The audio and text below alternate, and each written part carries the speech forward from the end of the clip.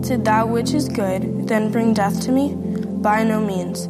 It was sin, producing death in me through what is good, in order that sin might be shown to be sin, and through the commandment might become sin beyond measure.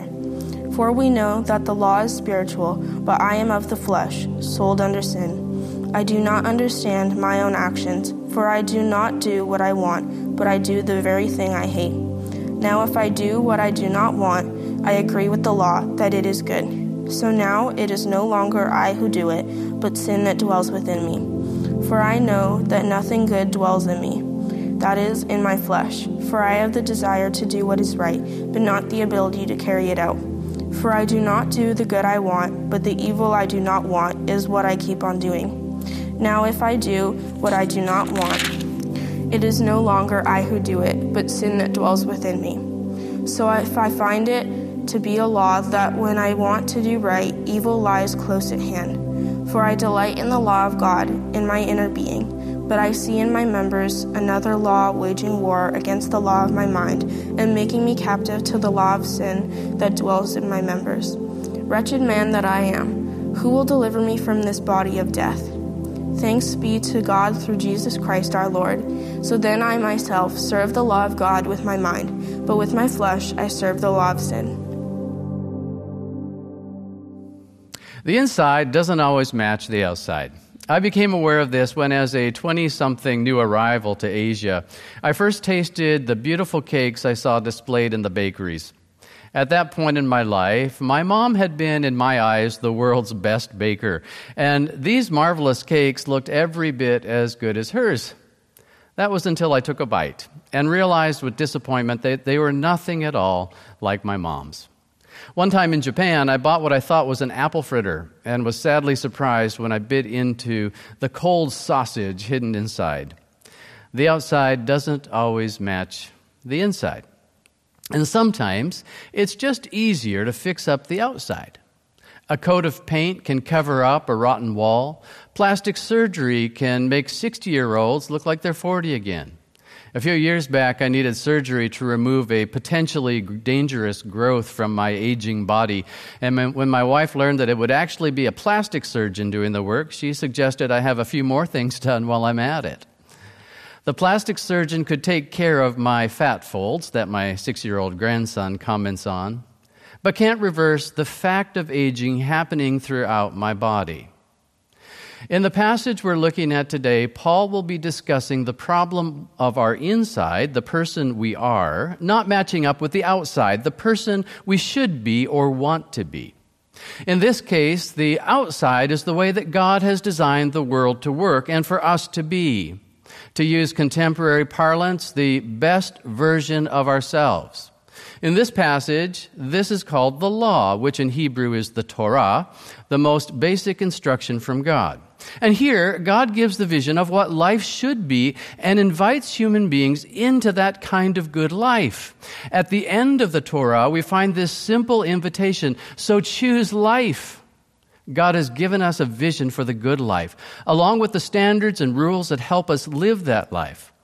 On the inside, however, is the reality of who we truly are, broken, distorted, full of desires that push us toward pain and heartbreak, very different from that ideal or vision of the good life. So when Paul reflects on the mismatch he sees in his own life, he concludes, "Wretched man that I am." He seems like a thirsty man reaching for a glass of water, finding it just out of his reach. In Romans 7:14-25, one of Paul's most well-known writings, he writes about the problem of doing what he doesn't want to do and not doing what he does want to do. Before we look into the text, let me just clarify my approach because people have understood it in different ways, and here are the two main ways. First, something Paul is describing his experience before he was a Christian. So before he knew God, before his heart was redeemed, his will was empowered by the indwelling Spirit, he struggled. He knew God's standards, he knew the law's vision for the best life possible, and he did his very best to meet those standards, but he failed. So some understand this as a description of Paul's struggle before he met Christ and experienced the Spirit's power. Others see this as Paul's description of his current struggle with sin. This was the view of Augustine back in the 5th century, and the predominant view ever since, adopted by both Calvin and Luther in the 16th centuries. Both interpretations are possible, but I'll be basing my interpretation on the second view, that Paul is describing his ongoing struggle with sin, and I'll give 3 reasons. First, in verse 14, he begins using first-person verbs. This indicates he's describing something current and ongoing in his life. Second, I believe Paul is describing his own struggle because this interpretation fits best with the progression of his argument. In Romans 1-5, he had described how God justified sinners freely by his grace. In chapters 6 and 7, he discusses the topic of sin and how these justified, therefore innocent people are to think about their sin. In chapter 6, he twice asked the question, are we to sin that grace may increase? No, he says. We're to live out our justification by offering to God every part of our bodies. And since we are free from slavery to sin, we can now offer ourselves to God for righteousness. The tongue that once criticized can now bless. The eyes that once lusted can now look with love on the needs of people. The hands that once worked for selfish gain can now be used in the service of others. Sin no longer has a hold on our bodies, so we can offer them to God. And chapter 7 continues the discussion of our relationship to sin, but it adds another apparently paradoxical element to the discussion. Though I can offer to God the parts of my body for righteousness, the Christian life is not, in fact, that simple. I continue to wake up in the morning grumpy, and I can't seem to force myself to be nice, at least not before a strong cup of coffee. I still feel impatient when the driver in front of me is going under the speed limit, and then I discover he's actually talking on his cell phone. Doesn't that make you mad? Don't you want to drive past and give him the evil eye? And don't we, in fact, sometimes do that? You know you shouldn't, but you do. You know you should overlook the offense, as the Bible says, but that just doesn't feel as good as venting. And so we vent our anger, we entertain our lusts, we engage in gossip, and we can be remarkably cold to people. We can wash our hands of the poor. In other words, we fail to offer our bodies as instruments of righteousness. So Romans 7 addresses the other part of the Christian's relationship to sin. On the one hand, we should, as Romans 6 teaches, just say no. On the other hand, as Romans 7 shows, we often don't just say no. So this leads me to the third reason why I believe Paul is describing his own current experience. As a Christian for several decades, I can completely relate to him. In describing his struggle in these verses, he's describing my own struggle with sin. I do what I don't want to do, and I don't do what I do want to do. I heard the exhortation from Romans 6 loud and clear. Yes, I offer my body to God, every part of it, as an instrument of righteousness. But then I take it back again. I can fully relate to Paul's struggle.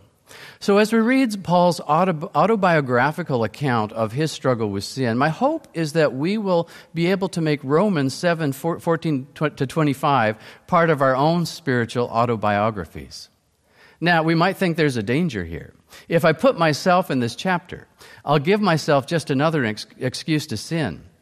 Yep, I've slandered that person again. Oh, well, I'm only human.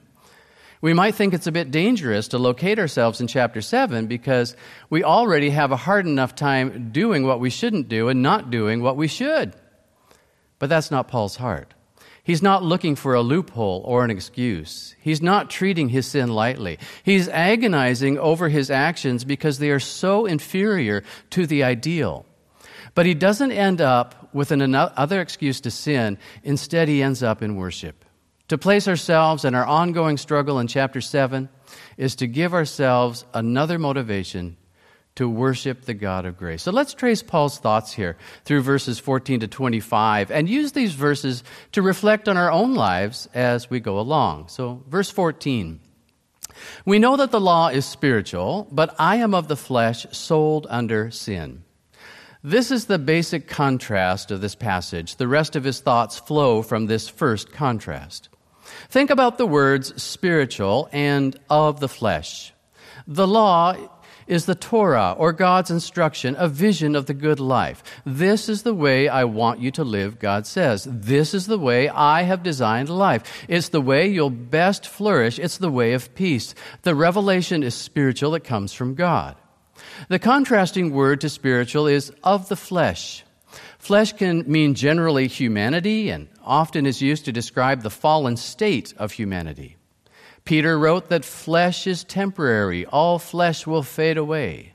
Flesh is fallen, and as Paul wrote in another letter, its desires oppose the desires of the Spirit. In this verse, Paul is saying about himself that he's a human being whose life had been thoroughly infiltrated by sin. Sin is not just a list of bad things, but it's more like a horrible sickness that has damaged every part of him. In his book, Sin and Grace, Christian psychologist Mark McMinn refers to inherent sin, the kind of sin that Paul is describing, as white noise. The noise that's always there, but has become so much a part of life that we don't even recognize it anymore. We lived in Hong Kong for several decades, a city that never sleeps. There was no such thing as true quiet. But the noise was so much a part of life that we barely noticed it. Sin has affected our attitudes, emotions, thoughts, and actions so much that we usually don't even stop to think about it even being there. We just live with being grumpy, fearful, critical, the white noise of our soul. See, there's no problem with God's vision of the good life. The problem we find is this huge gap between God's holy standards and our own abilities to meet them. The book Addiction and Grace was written by Christian psychiatrist Gerald May. He demonstrates that we are all addicted to a number of things in life. And from a long list he inserted in the book, he mentioned that he is personally addicted to at least 14 things on the list. And those addictions include things like attachments to food, gossip, performance, talking, work, golf, cleaning, and all kinds of behavior that become part of our own fleshly existence. Let me read just a short quote from his book. For the addicted person alone, struggling only with willpower, the desire to continue the addiction will win. It will win because it resides at the level of biological conditioning, and it is always operative. Willpower and resolution come and go, but the addictive process never sleeps. Have you ever thought of yourself as an addict? Besides the common addictions of drinking, smoking, drug use, there are so many sinful ways of being that become defaults to all of us, and I still refuse to put coffee on the list. Some of us could share about our need to please people, how that's become a default action, how it's led to bad choices. Some would recognize that we've been unable to stop gossiping, even after being so convicted by that Bible study on gossip that we vowed to the Lord, I will never gossip again. And we're so surprised that never actually means until a few days later when I learn an interesting tidbit about so-and-so. The law, God's instruction, is spiritual, but I am of the flesh. Verse 15, for I do not understand my own actions, for I do not do what I want, but I do the very thing I hate. If we reflect with humility on our lives, we will stand amazed at our failures. I just don't understand why I would do something so absolutely foolish as that. I've had the opportunity of knowing several people with substance addictions, and I really can't see that they are much different from me. The biggest difference is most likely that they had means and opportunities that I didn't. Paul was not addicted to drugs or alcohol, but he does describe himself somewhat like an addict. I do not understand what I do. I know it's harming me and others, maybe killing me, but yet I do it anyway. This is us. In Romans 6 and 7, there are these two main ways that we are to normalize our perspective on sin. First, we are to be free from slavery and offer ourselves as instruments of righteousness. Yes, we can change. The Spirit is in us. But like Paul, I also accept the fact that I'm tainted by sin through and through. Alan Redpath was a faithful Bible teacher in England. He thought and wrote about the challenges of living the Christian life, given the fact of who we really are. Redpath wrote, the conversion of a soul is the miracle of a moment, but the manufacture of a saint is the task of a lifetime. And as he aged, he discovered he wasn't actually becoming more perfect. He said, the Christian life doesn't get easier as one gets older. I finally heard him speak when he was already in his 70s, about 10 years before his death. He was teaching the book of Hosea, and he began his talk with these words: I'm with you today in fear and trembling because I know that I have the ability to stand here and teach the Word of God and then go outside this classroom and commit great sin against God. Studying and teaching the Scriptures, God's instruction, God's Torah, for years led Dr. Redpath to that Paul-like self-awareness. I do not do what I want, but I do the very thing I hate. Verse 16, and now, if I do what I do not want, I agree with the law that it's good. There's nothing wrong with the law. God's instruction. In 2005, before marijuana was legalized in Canada, 4 police officers were shot and killed in Alberta while they were investigating a grow-op. At that time, some people blamed their deaths on the law. If growing marijuana was legal, they said, the officers wouldn't have died. This is one possible way to solve the problem of the inside not matching the outside. Change the outside so it fits my inside. For example, at the Set Free retreat recently, Pastor Willie described God's vision for human sexuality as something like a river needing to be kept within its banks. Now, I can accept that this is right and good and seek to live within the flow of the river. But if my heart wants something else, then I need to destroy the banks and create a floodplain where anything goes. And of course, this is the way that many people solve the problem of getting what our hearts want. We change the boundaries. We adjust the standards to fit our desires. And there's a big difference between a river that keeps the land fruitful and a flood that destroys the land. But if we'll accept that it's not the standards that need to be changed, but ourselves, then we too can say the words of verse 16.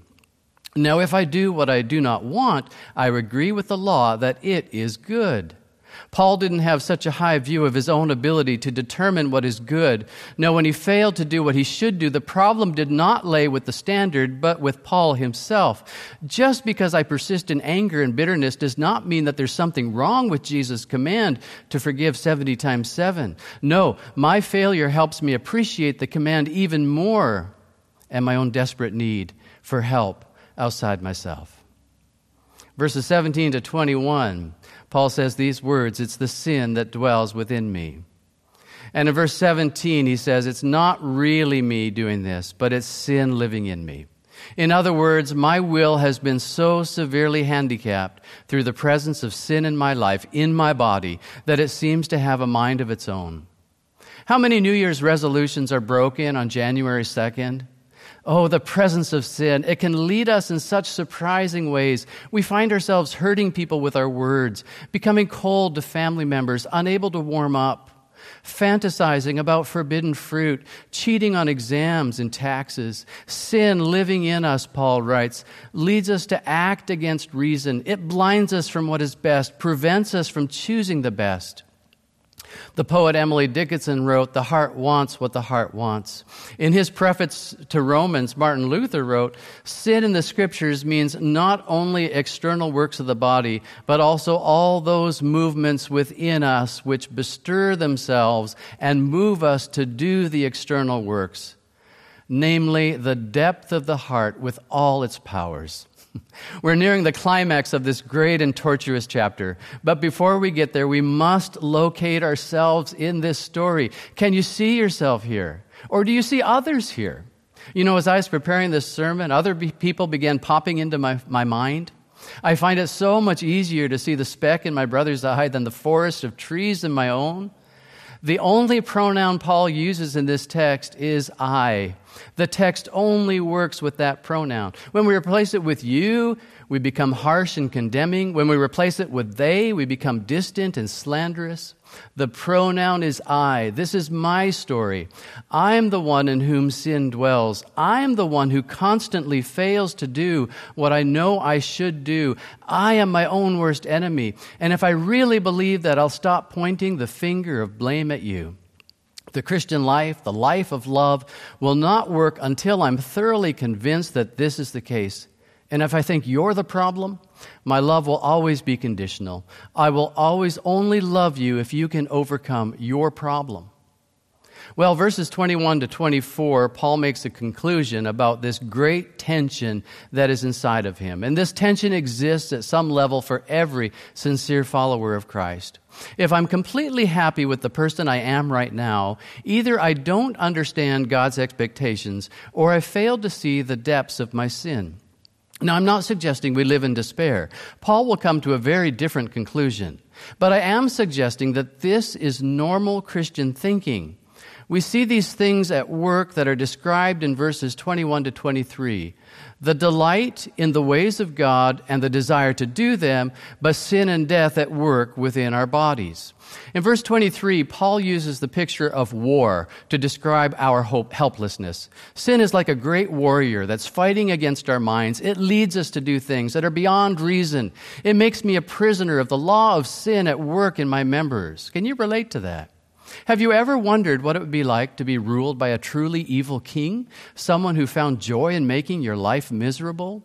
Now, in our country, we can go to schools we like, marry the people we like, join the army if we like, choose whatever kind of career we'd like, and live where we want to live. But what if our ruler took our children away, conscripted them in his army, made us do whatever he wanted us to do?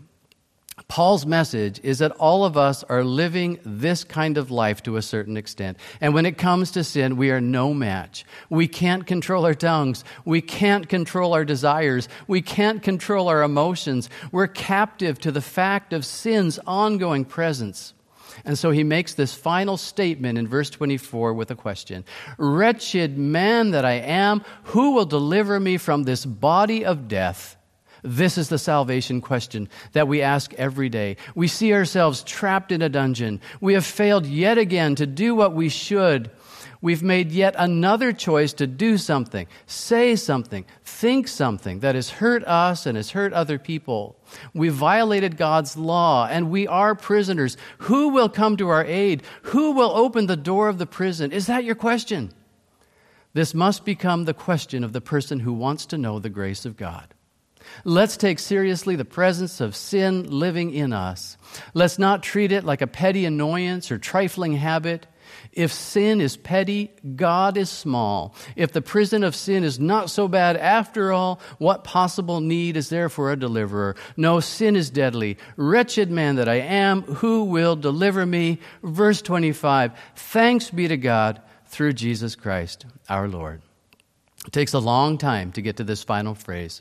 It's an introduction to the glorious joy of Romans 8, a wonderful description of freedom in Christ. But we get there only through the deep and personal knowledge of our sin. Paul will write in Romans chapter 8, verse 1, these words, there is now, therefore, no condemnation for those who are in Christ Jesus. The tension is not over. The failures keep coming, but the judgment has been made. You are free from the penalty of sin. You will continue to experience its awful presence, but you're free from its penalty. Well, let me make a few points of application from this text. There's a lot of applications we could make. If this is truly our spiritual biography, if we know that our inside really doesn't match the outside very well, let me just suggest 4 things that will happen in our souls. First, we will hope. We'll long for that good life that God's Word envisions. We yearn for pure thoughts, good relationships, peace at every level, and we know we can't get there by ourselves. But instead of becoming hopeless over ourselves, we find hope in God. Thanks be to God through Jesus Christ our Lord. Quoting G.K. Chesterton, hope means hoping when things are hopeless, or it is no virtue at all.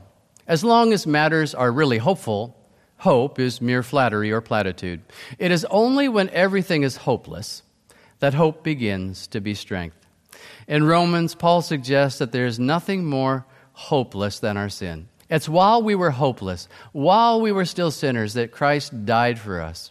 Ignoring our sin leads to despair. Recognizing how bad we really are is the doorway to hope. Second, we will be truly humble. God opposes the proud but gives grace to the humble. My pride drives me away from God, but humility attracts God to me. In Isaiah, God said that he lives in a high and holy place, but also with the one who's contrite. King David said that the main kind of offering God wants is a humble and contrite heart. My humility matters more to God than preaching a good sermon, leading thousands to Jesus, or feeding the homeless.